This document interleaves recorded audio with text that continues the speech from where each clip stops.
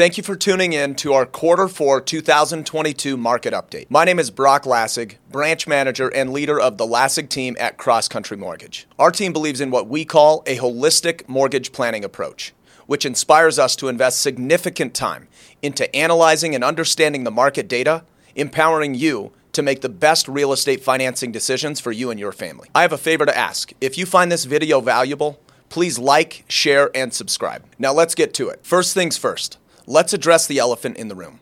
Rates are higher than we've seen in years, and this is causing massive buyer reluctance. An interesting data point, contrary to what the news portrays, our team has actually seen an increase year over year of about 25% of qualified homebuyers in this market. With that said, we are not seeing an affordability issue as many are harping on. Instead, we're seeing buyers make a conscious choice to not buy a home despite their ability to qualify, simply waiting on mortgage rates to come down. Now, why is this so important? This is so important because of the driving force behind every market, supply and demand. As Brock mentioned, we do not see a true affordability issue because demand is still very high. These buyers are merely sitting on the sidelines waiting for lower rates. This has caused a significant decrease in home sales, down 28% this year. This trend could last for several more months as home sales continue to lag behind real-time rate improvements. To explain, as rates improve, this will encourage sideline buyers to get back into the market. It could easily take a home buyer 30 to 60 days to find that home, and an additional 15 to 45 days to close on that. And until that home is closed, it does not reflect in this data. This will likely result in several more months of negative home sales before the data begins to improve as rates come down.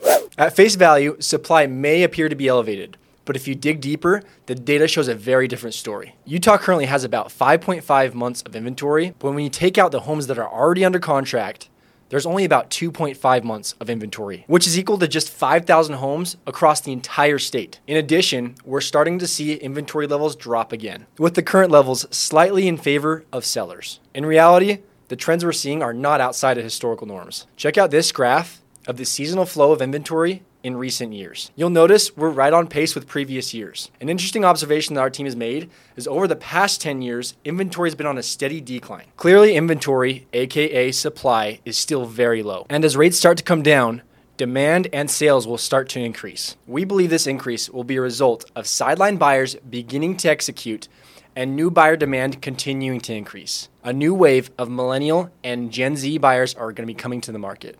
As you can see, the current fear and compression in the housing market can be isolated to almost one issue: high mortgage rates. The obvious question is, when did they come back down? As discussed in our last update, rates historically follow inflation up and down. The good news, as of early November, we are already seeing inflation come down, with most recent data missing expectations and pointing towards continual decreases in inflation. And with midterms splitting the government, inflationary spending policies will come to a halt due to political gridlock. Another important point, identified by the vertical lines in this graph, rates will also come down during a recession. This is important because many leading economic indicators are already suggesting we are in a recession or very near one of which being existing unemployment claims continuing to increase, along with major U.S. employers laying off and implementing a freeze on new hires, influential financial market leaders raising the alarm, and the Fed is keeping their foot on the gas with economically restrictive rate increases.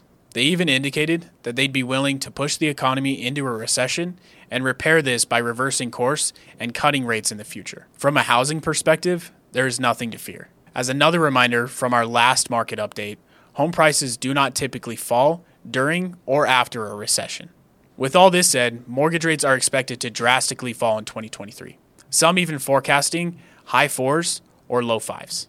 Many are scared that the inflationary period we've been in the past year will cause foreclosures to rise. That isn't true. In fact, we are seeing the second lowest number of foreclosure levels since 2008, in addition to record levels of home equity. This means there are major buying opportunities in the market right now. With interest rates elevated and many buyers on the sideline, you as the buyer are the commodity, not the home. You now have more power to negotiate seller concessions and leverage loan programs that can help you save hundreds a month. You aren't aware of the opportunities that are present until they have passed. Act before the floodgates open. If you found this valuable, please share with your friends and family. Don't forget to like and subscribe, and please follow us on all platforms at Loans Elevated.